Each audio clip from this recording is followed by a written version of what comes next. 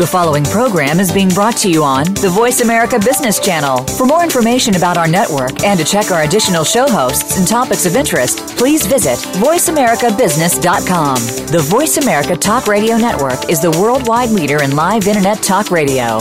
Visit voiceamerica.com. The views and ideas expressed on the following program are strictly those of the host or guests and do not necessarily reflect the views and ideas held by the Voice America Talk Radio Network, its staff, and management.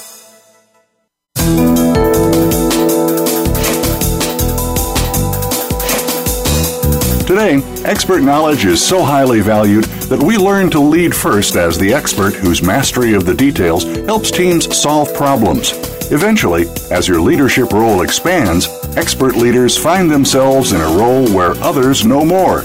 Details are no longer so accessible, and decisions are made without a full understanding. Welcome to Out of the Comfort Zone with Dr. Wanda Wallace. It's time to find out how to make the transformation smooth and flawless. Now, here is Dr. Wanda Wallace. Welcome to the show. I'm Wanda Wallace, and our focus today is on talking about virtual working. So more and more often when I talk with managers, they have different team members that they lead in very different locations with limited travel budget. So there's not an awful lot of time to actually have face-to-face meetings with the team or with the individuals. Sometimes a manager will have a few people in the same location, but sometimes 1, 2, 3, even the entire team can be living and working in a different location. With the rise in global projects, with the increase in flexible working arrangements, learning to manage, lead, and build teams that are not in the same location is becoming an absolutely important skill. In fact, I am seeing more and more executive teams that do not even live in the same city, yet they're doing a lot of the decisions and the communication about the company with a virtual environment. So that's what we're going to be talking about today. So let me get some language straight before we get started. The first thing is we talk about virtual teams and virtual workers, meaning people that are not in the same location. And frequently we use the words co-located for people who are all in the same location or distributed for people who are in different locations. There's a variety of groupware like SharePoint that creates collaborative virtual workspaces. So just so we have the language straight. With me today is Frederick Fogelberg. Frederick is an organizational psychologist and the owner of Nobatic International Business Psychology. It's a European firm of executive coaches and facilitators that really supports executives with intercultural teams. Frederick is a specialist in virtual facilitation and the author of a book, Live Communication.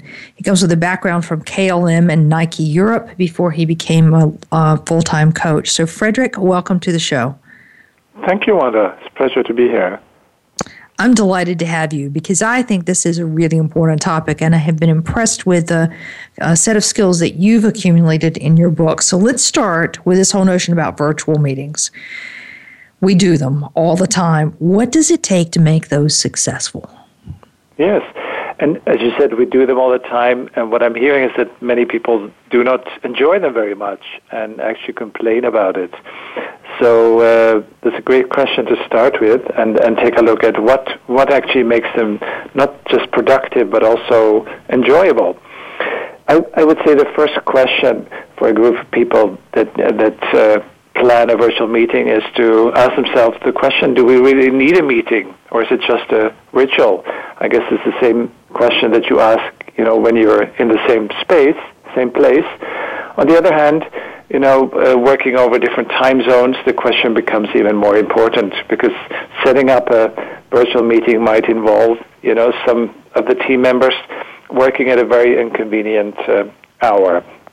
So then if you're sure that the meeting is the best way to work together, there's, of course, the question of technology. And I would say the rule of thumb is to keep the technology as simple as possible. There's a lot of very sophisticated tools out there, but if some team members do not have access to them or don't know how to use them, then it really doesn't meet the objective. So find the lowest common denominator when it comes to technology, something that everybody is familiar with. And then, speaking of technology, there's always the issue of audio. A meeting is as good as the quality of the lowest, I would say, the lowest end participant. So what I notice often that people just go on, even if the audio is bad for somebody. And I would say it's really important to stop, if somebody doesn't have good audio and fix the problem before moving on. And if the meeting is really, really important, for instance, if it involves a client, for instance, then I would suggest using what we call a producer, somebody who knows the technology and who can make sure that from a technical standpoint the meeting is being run smoothly. Then another thing we see in virtual meetings is that people tend to skip the social aspect. When we meet in one place together, some of us arrive a few minutes early, with a cup of coffee or a cup of tea, and we catch up socially. We have a bit of a chat, and for some reason that rarely happens in virtual meetings like phone conferences. Very often we hear people saying, we have a long agenda, a lot to cover, only 1 hour, an hour and a half. Let's not waste any time and move on with the agenda. So the social aspect of teamwork and connecting is ignored. And I would say every meeting without balancing in the social aspect is one step on the way to disintegration or misunderstandings or even conflict. Frederick, let's focus on that one for a minute, because what I find happens is that the people that are all in the same room together, that are co-located together, will put the person on the phone on mute. They'll have their social time while the person is sitting there waiting, kind of wondering what's going on. And then when they're ready to start the meeting, they'll click the person back into the video conference. So what do you recommend people do to keep the social aspect going? Definitely, in the case that you paint where somebody is one or a few individuals are connecting from outside, I would certainly include them in the social piece also, and not put them on mute. If you exclude certain people, from part of the meeting, it's I would say it's detrimental to the group dynamics or the development of the team. We all know about teams. All the research that has been done, how important it is to be inclusive, and somehow we don't practice that when it's about virtual teams. Okay, so what do? We're sitting around talking about the sports game in many places that we saw in our country that you didn't see in your country. So how do you advise people to handle the social? What do we do specifically? Well, there's a couple things you can do. One is what we call the virtual cafe. So, for instance, in a phone conference or in a web-based meeting, using web tools like WebEx, GoToMeeting, or Microsoft Link that many large organizations use. The virtual cafe means that you open the meeting 10 or 15 minutes before and invite people actually to drop in early, just like a face-to-face meeting room. And as they drop in maybe 5 or 10 minutes before the meeting starts, it's a good moment to check the audio quality, like is everything clear from both ends, and at the same time to have that talk about the sports match or the vacation or the weekend or the family or whatever.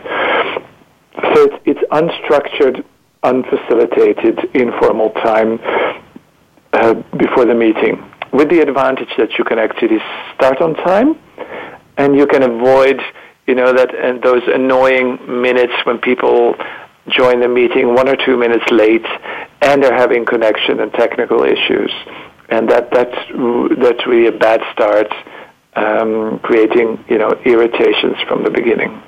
Okay. All right. Now I want to go backwards for a moment. You said the first question you said is make sure you need a meeting, or is this just your ritual? Quite honestly, I think we do a lot of ritual, and I think we do a lot of meetings that are inefficient meetings. Mm-hmm. Any advice for how to tell whether a meeting is really needed or not? Yeah, well, particularly when you work remotely with each other, There's the question of choosing the technology. If we decide to have a meeting, what is the best medium, and are we going to use video conference? Do we want to see each other? Is it just the phone? Are we going to use a web meeting tool where we can share documents and do annotations together? So that depends on the task. The rule is, if it's a more simple task, such as a weekly sharing of data or figures or sales results or whatever, do you really have to meet what we call synchronously? And by synchronously, I mean like you and me and our live listeners. We're all here at the same moment, so that's synchronous communication. If it's just a simple exchange of information, maybe it can be done asynchronously, which means that I send you the information and you read it, or I post it, on the group page or on a Dropbox or wherever, and you read it when it's convenient for you. So that's the first question to ask yourself: do we need to communicate synchronously or asynchronously? Okay, fair enough. So we're going to take a break in just a couple of minutes, but are there particular things that a manager needs to do to run a virtual meeting? Yeah, there's a few things that a manager needs to do. First, she or he needs to make that choice of technology, and we do tend to overuse email, and we tend to overuse, I would say, maybe phone conferences. I would say smart use of technology is one of the competencies for the remote leader, knowing what to use when. And another one is building the relationships and building trust, which is not as obvious as when we work face to face. So a remote leader needs to be particularly good at that. And I like to use a word called virtual closeness. And virtual closeness is about making a team that may be thousands of kilometers apart across many time zones, making them feel as if they're actually close together and forget about the geographical distance. Like you and I and our live listeners might be sitting, in different places all around the world. So the challenge for the remote leader is to make people feel as if they're actually close together and as if they're sitting in the same space. And that's definitely a skill that can be developed. Okay, now we're going to have to come back to this one. I have to hear from you. How is it that virtually, when I'm not going to see you face to face, I'm going to make the team feel that they're close? Do you have an example of how you could do that? Okay. Well, one of the things, there's some practical things that a manager can do. For instance, to start the meeting with what we call a check-in. And a check-in means making sure that everybody speaks, everybody's voice is heard within the first 10 minutes of a meeting. If people are not heard, they tend to disengage and go to their email and not really feel part of the meeting. So a check-in, for instance, could be asking each member in the meeting to say what's on the top of his or her mind, which helps them to focus in the meeting and to be more present. And the second question is about expectations. What are you hoping to get out of this meeting? And doing that, having such a check-in with each team member, really enhances that virtual closeness. It makes people feel closer together. So that's one thing that the chair of the meeting can do, for instance. That makes a ton of sense. I was presenting today at a client, and two people were remote. It was a sort of a big project that we were reporting back on. And the two people that were remote, as typical is the case, there's not really good audio quality. You're hearing the wind whistling through. We did not start with including them. So, our first comment to them is, please, can you go on mute? As in, would you just disappear off into the corner and don't interrupt us while we're sitting in this room and talking? I take your point, the need to start with getting people, particularly not in the room, to say something so that we're conscious of their presence. Okay, Frederick, we're going to take a break at this point. With me today is Frederick Fogelberg, a specialist in virtual teams and in intercultural teams. Frederick's book is Live Connections. When we come back, I want to pick up this notion about what managers can do and follow that through. But I also want to come back to how do you know what the best media is when? We'll be right back.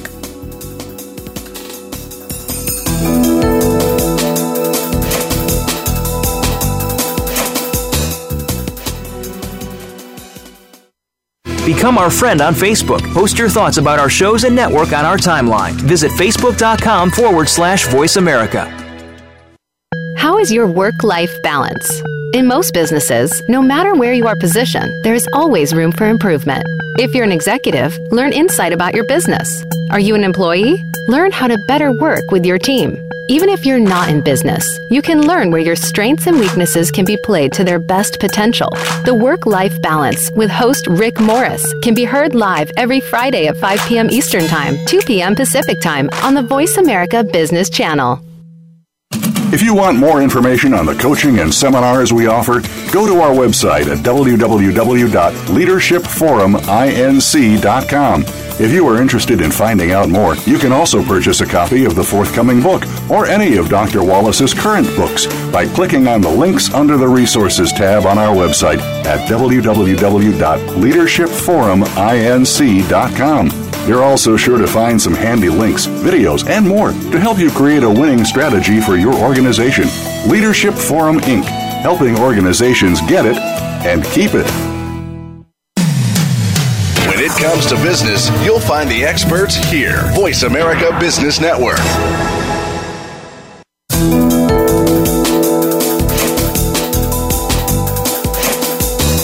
You are listening to Out of the Comfort Zone. To reach Dr. Wanda Wallace or her guest, call into the program at 1-866-472-5790. Again, that's 1-866-472-5790. You may also send an email to wanda.wallace@leadershipforuminc.com. Now, back to Out of the Comfort Zone. Welcome back. With me today is Frederick Fogelberg.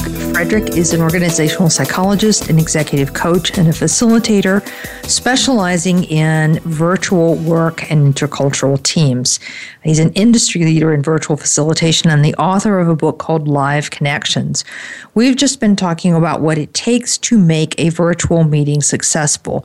And I like Frederick's starting point that it should be productive and enjoyable. A couple of hits from that. First is, do we really need the meeting, or are we just doing this because that's what we typically do? And then if we need the meeting, to make some smart decisions about the kind of technology that we want to use. Keep it as simple as possible and making sure it's functioning. Second point I really want to emphasize is this notion when we meet face-to-face, we tend to have a little social chat time at the beginning. You need to do the same for a virtual meeting and make sure your virtual connected people are participating in that chat. We've been talking also about how you create a sense of virtual closeness, and one of those is making sure that everybody's voice has been heard about something in the first 10 minutes. So now let's pick up with, so Frederick, you said that managers need to be brilliant at knowing what technology wins. They have to be smart about the technology and smart about the choices. They need to be really good at building trust and relationships. They need to be able to bring in that virtual closeness so that the team feels that they're together even though they're not all co-located. Is there anything else the manager needs to do? Yes, I'm reminded of what you said earlier before the break about the meeting you had where you had several people in the meeting room and one or two people called in, and that is not the ideal situation. If you want to build a team and build that sense of identity and closeness, in an ideal world, when you have a virtual meeting, you want everybody to join separately from a separate space behind their own computer on their own phone in a separate room. That's the only way to avoid subgroups and to include everybody in a similar way. Because we all know that if you sit with, let's say, 2 or 3 people in one conference room and you have eye contact and the rest are calling in on, let's say, a desk-bound speaker, that while you have eye contact, you read each other's, body language. Maybe the phone is on mute in the beginning, and you whisper, and other people cannot hear everything you say. The impact is that you get subgroups within a team. It's an us and them dynamic, and in larger companies, it's often head office and the outposts. It's an us and them, and that is not a good way to build trust and virtual closeness. So if I have a team, even though I've got 10 people in the same building, if 2 cannot join us, we should all be virtual, and that means that we are all on an equal playing field. Exactly. Interesting strategy, and I've heard that from other specialists as well in managing virtual teams. Okay, so again, I'm back to how I force the team as a manager to use the technology in an equal way. Anything else the manager should do? Yes, when it comes to managing performance, what we often hear is that managers say, "Oh, but I can't, control how many hours my remote team members are working, whether they've been on time, whether they go down to the washing machine while they're working." So when it comes to performance management, a whole different mindset than from the traditional type of management is required.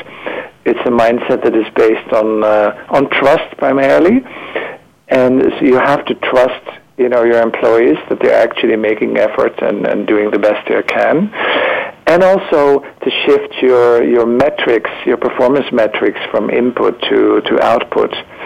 Does it really matter, what time somebody starts working? Because you're probably asleep anyway when your remote team member at the other side of the world is working. So you can't control that. So you have to move from input to output, agree with the employees, what are the expectations, what's the output in terms of quantity, quality, innovation, etc. Those have to be the measures. And in this day and age of empowerment and delegation, that may sound obvious to many people, but in practice, many managers still rely on the traditional model of input-based performance management. But that means we're going to have to be much more specific about what I'm expecting from you in a day-to-day. Does that mean if I'm working for somebody, my manager is in a different location than I am, that I should be more careful about summarizing what I have accomplished in a day or not? And you mean careful in what sense? Well, if we're sitting in the same office, you can see that I've been at my desk all day and that I've been busy, and I don't need to tell you very much about what I've accomplished. But if we're not sitting in the same office, do I need to find a way of saying, here's the status report for the day? Or is that not a good idea? Yeah, you'll have to, I would say it's a matter of dialogue, finding out, how do we define output in your particular case? What are the expectations? And how do we measure them? And of course, we know that for some jobs that are more quantitative in nature, such as sales, it's much easier to quantify than in many other jobs where it's more diffuse. But I think it's the dialogue between the remote leader and the remote employee on a regular basis to discuss the outcome and the performance. Okay. All right. And speaking of trust, or if I may add something, speaking of trusting, employees to give their best, the research actually shows that remote employees tend to work too hard more than actually too little. People who work remotely or from home, and I'm sure many of our listeners would include themselves, they tend to maybe put even more hours and more effort in to prove themselves because they are remote, and also maybe because they might take breaks or have unusual hours to compensate by being online way too long in the evening or on the weekends. So part of the remote leader's role is to keep an eye on the work-life balance of her or his employees. Okay, that's an interesting one. And I know people that work from home either regularly or periodically say that they're far more efficient at home than they are in the office. So even if I'm putting in more hours, it means I should be really getting stuff done. All right, so now let's shift to the technology. You talked earlier about synchronous. We're all together at the same time, and we've got web versions of meeting spaces. We've got audio conferences and video conferences, and currently telepresence. What about this asynchronous? When should we be using asynchronous? Well, asynchronous, to start with, you should do a lot of work asynchronously if you are multiple time zones apart. You know, if you're working with others who are at the other end of the world, you're talking about 9, 10, 11, or 12-hour time difference. So then you really have to have a good case, you know, for keeping your colleague at work at his or her computer at 11 at night or 3 in the morning. So that's the first practical question to ask. The other thing is, again, depends on the task. You could say that routine tasks, generally, such as exchanging information, are well taken care of asynchronously. And as soon as the tasks get more complex, then you should probably looking at synchronous virtual working. And by complex, I mean, for instance, you know, solving a complex problem or brainstorming a new type of service or product or developing a new strategy for something or training, for instance, or building the team, you know, developing a team charter of how we're going to work together. These are more complex tasks, and then, as we all know, as our common sense says, it wouldn't work really well through email or document sharing. You need to be able to respond in real time to your teammates. Right.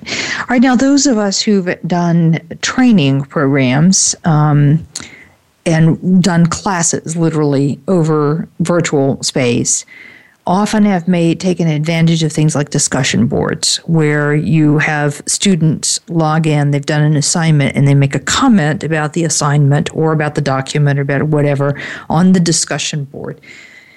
I find most corporations don't use discussion boards. What's your view? Do they help? Are they useful, or are they not helpful? Yeah, it's what I see. It often sounds like a great idea, and everybody says yes. And then in practice, the actual use of these discussion boards or group spaces is very limited. And I can't really put my finger on what it is that makes them attractive or not attractive. I think for people to use these kind of spaces, there has to be a really good reason to go there. It has to be instrumental, so there has to be information there that you actually cannot do without. If it's only for fun or background information, you know, or informal conversation, it's hard to get it working. Okay, so it has to be there has to be constant sort of upfeed of information, and it has to be critical to our success. Otherwise, we don't go to yet another place to look for stuff, and I agree with that. I think the reason it works in virtual classrooms is because I've got to go to complete the assignment in order to get the grade, so it's mandatory. Exactly, yeah. And do you find that teams, like we often talk about document sharing, so we'll create a workspace where you can deposit documents and everybody can see them. But how about where we're writing a document together and people can comment on it and then repost that? Do you find that those work, or is that better done in an audio conference? Well, I think you need both. Every remote team needs a place to store, you know, common documents like Dropbox or Google Docs or whatever an organization has. It's something we cannot do without when we work remotely, and it's hard to imagine how we lived without these tools, maybe as close as 10 years ago. That's one thing. On the other hand, and I talked about, you know, complex versus simple task earlier. If a task is more complex, if it's really about creating something together, working synchronously in a web platform environment such as WebEx or Adobe or GoToMeeting or Link I think is a fabulous place and a highly effective tool to create together, and actually even superior to working face-to-face or co-located together.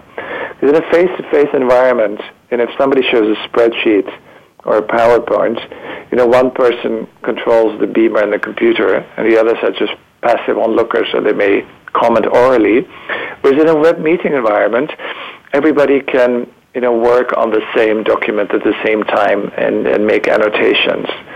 So it's a more engaging and more interactive process in a web meeting for synchronous, creating together. Okay. All right. Now, so I see people use WebEx where everyone is listening to the PowerPoint presentation as if they were all in the room. You're talking about using the capability in the virtual meeting software, whatever package you have, that allows people to comment on the PowerPoint or the document in real time as if they're writing on each of their individual screens. Am I correct about that? Yeah, that's correct. Yes. Yeah.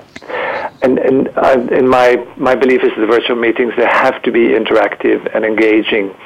And because people are so easily distracted, they're at their own workplace, their own computers, or their email is there in the background, the internet is there, there may be other visual attractions, in the office or in the home office, or in the airport lounge, wherever they, join the meeting from.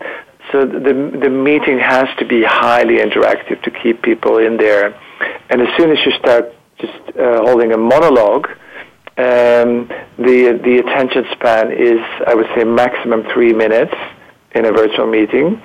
So as soon as somebody talks for more than 3 minutes, you will see people, leaving the meeting space, the virtual meeting space, and going to their email or staring at the ceiling or whatever. You lose their attention. Wow, Frederick, that's incredible. Let me just reiterate that one. So if I don't keep the meeting space engaging and interactive, someone goes into monologue. After 3 minutes, we've completely lost them. That fascinating. Let's 3 minutes even long, I can tell you. Okay, that's incredible. All right, Now I need to hear from you on how we do interaction in a virtual space. But let's take a break. When we come back from the break, we're going to talk about all of these techniques for leading the virtual team, like how do you create the interaction and where can we run in trouble in this one. We'll be right back.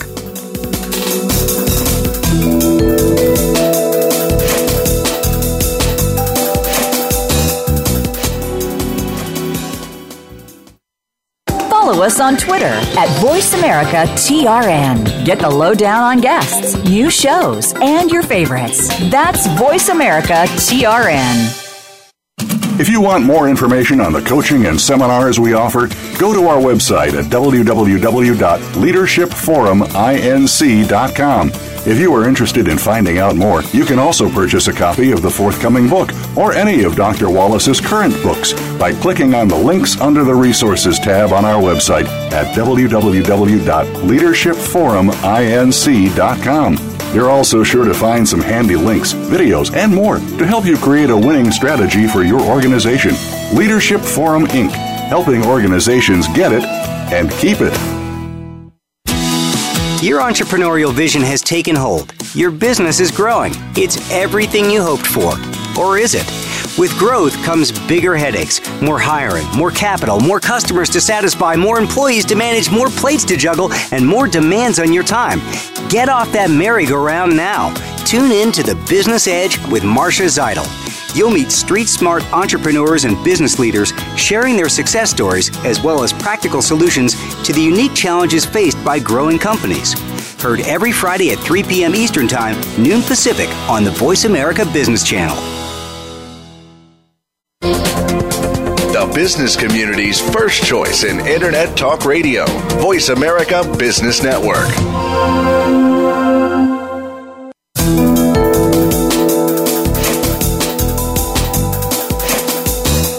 You are listening to Out of the Comfort Zone. To reach Dr. Wanda Wallace or her guest, call into the program at 1-866-472-5790.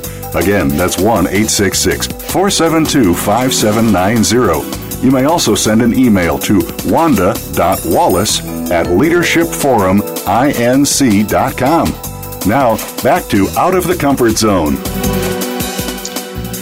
Welcome back.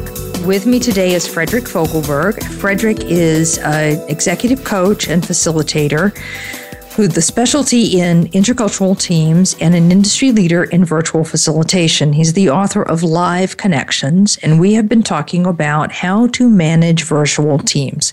So in this last bit, we were talking about the kind of technology that can be used beyond the audio conference and the video conference, particularly how to do asynchronous so that we would each do the work in our own time zone, not necessarily trying to do it all together or synchronously.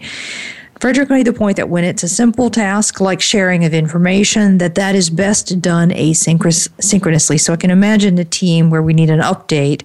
That update on the status of your project or where you are can be done in any number of asynchronous ways. But that when it becomes a complex task requiring interaction, it's much better done synchronously. We were also talking about a couple of the issues that still run in for managers, and those are things like, how do I keep the interaction going on a virtual team? And Frederick made the point that if we have a monologue for more than 3 minutes, people check out. Okay, so Frederick, how do I keep, if I'm a leader of a virtual team, how do I keep get people interactive? But in one of the earlier segments, we talked about checking in, asking people for their expectations at the beginning, and of course the task of the leader or the chair of the meeting is to make people feel comfortable so that they are willing to come forward and share whatever they want to share. And of course there are some huge cultural differences when it comes to that. So that's one competency that is very important for the remote leader who works across geographical boundaries to be aware of those cross-cultural differences. Go ahead. No, so you're saying that the leader should just be active to call on people to make sure that at multiple points throughout the meeting, individuals have spoken. Yes, and at the same time, also be aware that may be common and usual for people who are from, let's say, the Western world, Europe and North America, and maybe also Latin America, whereas people on the meeting or the team from many Asian countries, I'm thinking East Asia in particular, would be less inclined to speak up or may not be comfortable when they're called on. So it's important to be aware of those differences and to manage that well. And to give space. Yes, and this is where some of the technologies are very helpful. Like on a web meeting platform like WebEx or GoToMeeting or Adobe, there's multiple ways for participants to interact. It's not just by voice like on a phone conference, but that's with all the annotation possibilities for people to write, people to point at things with an arrow. There's the chat function on these platforms, and there's the use of emoticons. So for a chair or a manager in a remote meeting, versus to ask if everybody agrees, if she only asks the question by voice, maybe one of the two more extroverted team members will respond. But if you ask the group to respond with an emoticon, for instance, everybody's going to respond. So these are some of the beauties of the web meeting platforms, that actually you might get more active participation, even from the silent members or the more introverted members, than what you might get in a meeting room. That's fabulous. So that is to pause the action. So we're in the middle of a discussion about something, to pause the action and just confirm, are we all on board or not with this? And ask people to give an emoticon so you see where they are. That way no one can just go silent in the background. Okay? Exactly. What about all the polling technologies? Are those useful? Yeah, that fits in here. As we talked about this 3-minute rule earlier, then no longer monologues than for 3 minutes. But as soon as you use a poll, function, for instance, or the emoticons, you buy yourself another 3 minutes of speaking time, because it energizes people as soon as they get into action. And as soon as people have to do something, they engage and they become more focused in the meeting again. And particularly, particularly I notice if there's a competitive element, and I'm thinking of training or sessions or workshops here, just doing a little game or a quiz, for instance, a quiz about the topic at hand where people can get some points. As soon as you launch that, you get people's full attention and they jump into it and they engage. So it's really about engaging people, making them do things in a meeting, much more than in a co-located space, in a co-located meeting room. Okay. All right. Now I can imagine that people listening are going to say, geez, that sounds like it would slow down the meeting, and it probably will. But my bet is you have people much more engaged, therefore they will remember it better, it's going to have greater impact, and we're probably going to reach a decision faster as well. Exactly. Yeah, you can. If you look at the outcome of a meeting, the productivity of a meeting, as the result of engagement and quality. You can have a high-quality content and PowerPoint, but if nobody looks at it, if everybody's disengaged, the output of the meeting is terrible. So I would say less content and higher engagement, and that gives a much higher productivity and effectiveness. Okay, so less content and higher engagement. And that repeat again that you want people doing something about every 3 minutes. Yeah, exactly. Yeah, so talk to me a few minutes about the kind of pitfalls that leaders fall into when they're running virtual teams. What goes wrong? Yeah, one is, I would say, the micromanagement. I remember working with one French company, and we had the French HR director who had just moved to the Asia Pacific and running the HR function. For the first time in her career, 25-year career, she said, I'm used to having people in the same corridor, so I can check if they're all in at 8:30. And now I have people in 5 time zones from India to Korea to Australia, and I haven't got a clue where they are and if they're working, and it drives me mad, she said. So there's a picture of the classic, micromanaging leader, and it just doesn't work. I would say another pitfall for the remote leader is to ignore the cultural differences and the language issues. Like the cross-cultural differences are so important.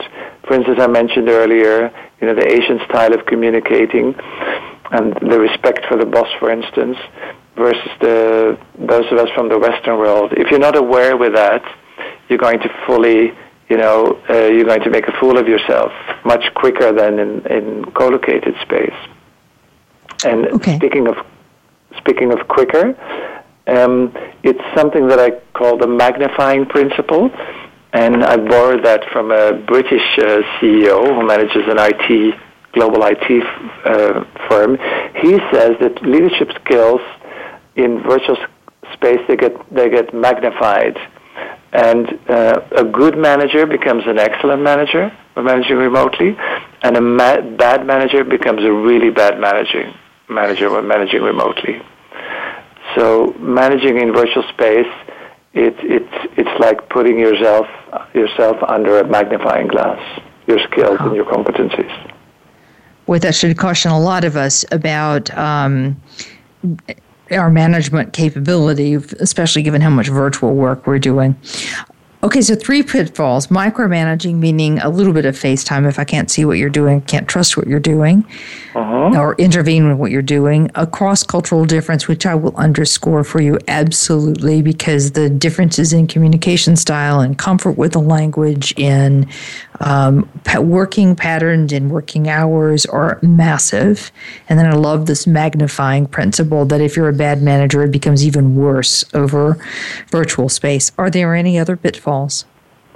Yes, you briefly mentioned language. what I see in working with global virtual teams is that, let's say, many of them have English as their working language, and I see that the native English speakers are often actually at a disadvantage. You would think they would be at an advantage, but it's often the opposite. Why? Because they use their language in a way that is too rich, speaking too quickly, too many complicated words, colloquialisms and humor, so that a lot of it is actually lost and makes the impact on the second or third language English speakers maybe that they feel less confident. And another phenomenon, what we see in global leadership teams, is that the native speakers tend to take more airtime. And I've actually measured that a number of times with a stopwatch, and it's almost like a law of nature. And it's not at all an intention. It's not intentional, but it just happens because native speakers just have that split second, head start vis-a-vis the others. And that's something to watch out for, because you want the airtime to be taken by the most relevant person with the most knowledge on the topic, and not by the person whose language happens to be the lingua franca of the group. So that's something that a leader needs to be on the outlook for also. Okay, so then my job is to just monitor, am I having too much native speakers speaking? Is that the right person? And then again, I would direct that, guide it, give people feedback, and kind of draw people into the conversation if they were needed. Exactly. Okay? Yeah. There's another pitfall, and we referred to that earlier. It's about subgroups. That if you want to create that cohesion that we call virtual closeness, what you need to watch out for is subgroups. And we talked about meetings earlier, how important it is to make everybody feel included in the same way as individual members, regardless of whether they all sit in the same location except one or somebody is far away. So that managing that group dynamic is particularly important. Can imagine Why? That. Yeah. No, go ahead. I was going to say, one of the things that I watch happen is 2 or 3 people will be in the same office, and they will run into each other in the corridors, and they will have a chat about something that's going on within the group. And then you get that subgroup formed because of the face-to-face ease of conversation, and you can end up with decisions being made when everyone didn't weigh in on it. Do you find the same? Yes, and there's also, I would say, a virtual hallway or water cooler, and that's usually, for many teams, that's the chat function. Many, corporate computer environments, they have a chat function, such as in Microsoft Link, for instance. Excuse me.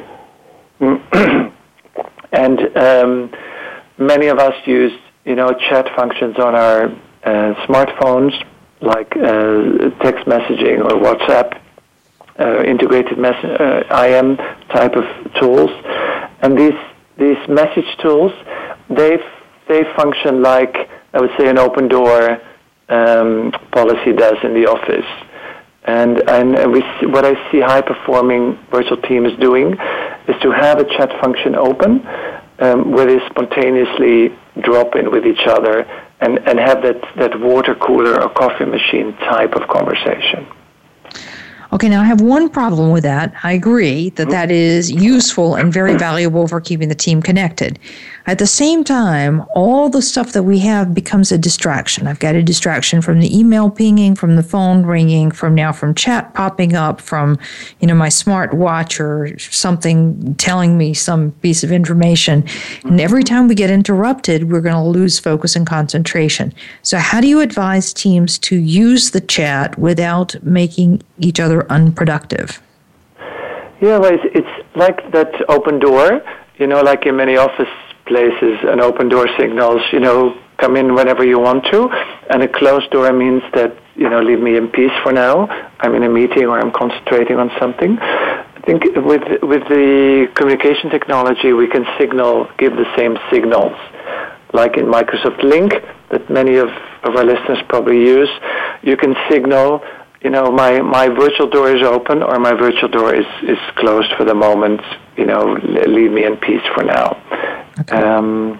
That's one way to handle that. And the information overload that you're referring to, that occurs to all of us every day, regardless of whether we're sitting, with our colleagues in the same building or whether we're remote. I don't think there's a huge difference there. Okay. All right, fair enough. Let's talk for a minute about, a lot of the people that I'm dealing with are really across 12 and 13-hour time zones. Mm-hmm. So what's your advice when you've got a team that is that distributed across time? How do you handle that? Well, you say 12 or 13. 13 is also 11, so it's not as bad as it sounds, 13. Yeah. Just in the other direction. But of course, it's still opposite day and night. Well, many teams have asked me that question. I'm afraid, the magic solution doesn't exist. We do the Earth turns around its axis, and we have to live with that. There's some practical tools on the net. If you Google, meeting planner or time zone meeting planner, you'll find all kinds of free tools where you can type in the different countries or cities where your team members are from, and then it gives you a table with green, which is good, and yellow, which is medium, and red, which is really middle of the night. And then you can select, what is the least inconvenience for the majority of the group. So that's a practical tool. The other comment is that the rule of thumb for a remote team is to share the burden of the inconvenient hours. What we often see is that head office dictates, the choice of day. Often, if a company or organization is headquartered, let's say in Europe, then it's going to be, somewhere between 9 and 6 for them, which means that the Australians will suffer. And the Australians usually get the shortest straw anyway in many global teams. Why not, rotate so that everybody in the team occasionally, gets the shortest straw and has to stay up till midnight or get up at 5 in the morning for the meeting? That would be fair, I'd say. And again, there's we can't, change the rhythm of the sun, so we have to live with it. Okay. I like this notion of being sure that you have some sort of time zone planner so that you know actually what time it is for everybody when you're scheduling meetings. I hear a lot of complaints about that. And I also like this notion that everybody has to be inconvenienced sometimes. That would certainly, I imagine, limit the number of meetings that we would actually do and force us to do some more asynchronous work. Okay, so how we've talked about how you keep people up to speed on the hallway conversations, and you've talked about using the chat function. Is there any advice for keeping your motivation up when you're the one person that's out of the office? Yes. Well, of course, how people are motivated varies very much from one person to another. And I can see that as a psychologist, of course, looking at people have different characters, different personalities. However, or as an example, some people, if we talk about working from home, some people just don't enjoy that. Some people, they need people around them, the extroverted energy, and they need the structure, of going into the office at a certain time and going and eating lunch at a certain time in the cafeteria and going home. So some people just like it less than others. On the other hand, I would say the benefits are multiple. Working remotely from your boss probably gives you a larger share of autonomy than if you work in a traditional office environment. Then there is, of course, the flexible hours, being able, if you're a morning person, starting real early in the morning, and if you're more of an evening person, starting slower and continuing later. And then I would say the benefit of work-life balance, being able to have more influence on your scheduling. So to take your private life into account as well. Great. Frederick, I'm going to have to stop you there, unfortunately, because we're out of time. Obviously, we could keep going on this one. With me today is Frederick Fogelberg, who's an expert in leading virtual facilitation of virtual teams and intercultural teams. The book is Live Connections, if you're interested.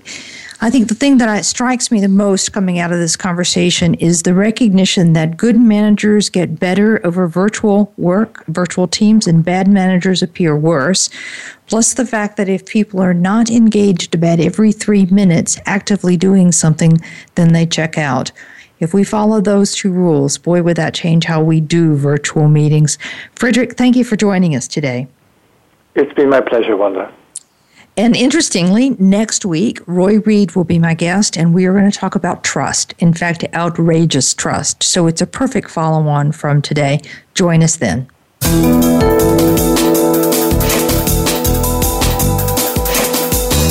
Thank you again for joining us for Out of the Comfort Zone. Tune in again for another edition with Dr. Wanda Wallace next Friday at 11 a.m. Pacific Time and 2 p.m. Eastern Time on the Voice America Business Channel. Take charge this week.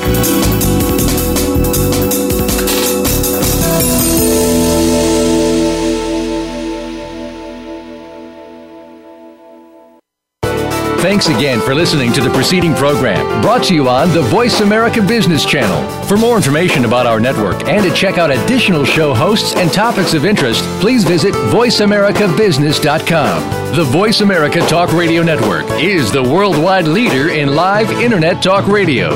Visit voiceamerica.com. The views and ideas expressed on the preceding program are strictly those of the hosts or guests and do not necessarily reflect the views and ideas held by Voice America Talk Radio Network, its staff, and management.